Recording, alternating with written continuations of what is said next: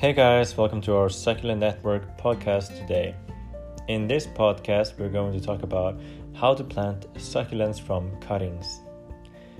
If you've searched online for tips on how to plant succulents from cuttings, the very first thing that you will see is that you should air dry succulents first. But did you know that you can also plant fresh cuttings directly to the soil? The main reason for doing so is that you're trying to make an arrangement, or that you're feeling really inspired and you simply don't want to wait. That way you can finish your succulent project a lot faster. If you have never planted succulents from cuttings, I would like to encourage you to try. In fact, it's so easy. All you have to do is to cut and plant.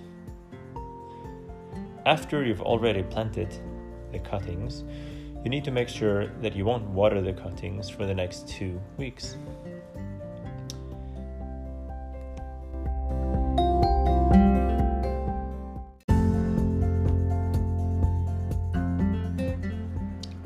And you do not want to expose the cuttings to direct sunlight.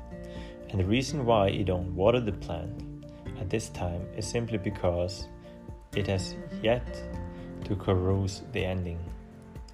And it would absorb way too much water from the soil, leading it to rot and die. We do not want that. Imagine if you water them too much. The water from the soil is stored in the water storage cells that leads them to rotting. Now, and the reason why we don't want the plant to be exposed to direct sunlight is also because it is not yet stable enough and could easily get sunburned. We want to avoid that.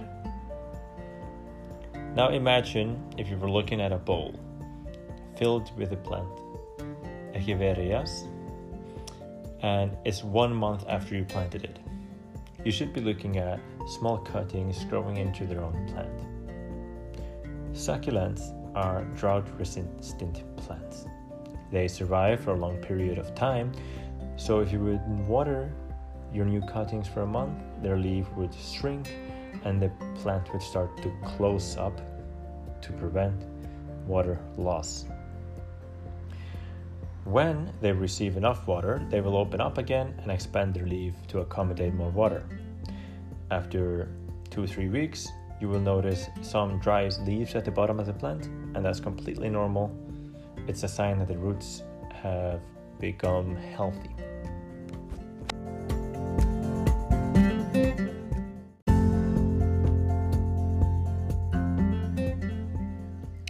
In some cases, you can find cuttings that are not planted in the soil because you simply forgot to plant it, but they will still remain alive and they should also have roots. A good example of this is that several weeks ago I took some cuttings of my own. I placed them under our patio where they receive only filtered light. They've been sitting on top of some newspapers. There's no soil and I haven't been watering them. In fact, I forgot that they were there. Now, a month later, when I came to them, these plants still have started growing roots. So you see, these are strong plants. Some of the cuttings used to be quite colorful, but when they don't get direct sunlight, the color often starts to change back to green. It slowly fades with time. Many succulents start fading back to green when you don't give it enough sunlight. When they are fully grown and stable, you can expose them to direct sunlight depending on their individual needs, and they will start to gain their color back. But this all depends on the climate that you're in and the humidity. The higher the humidity, the less likely it is that your succulent will be colorful.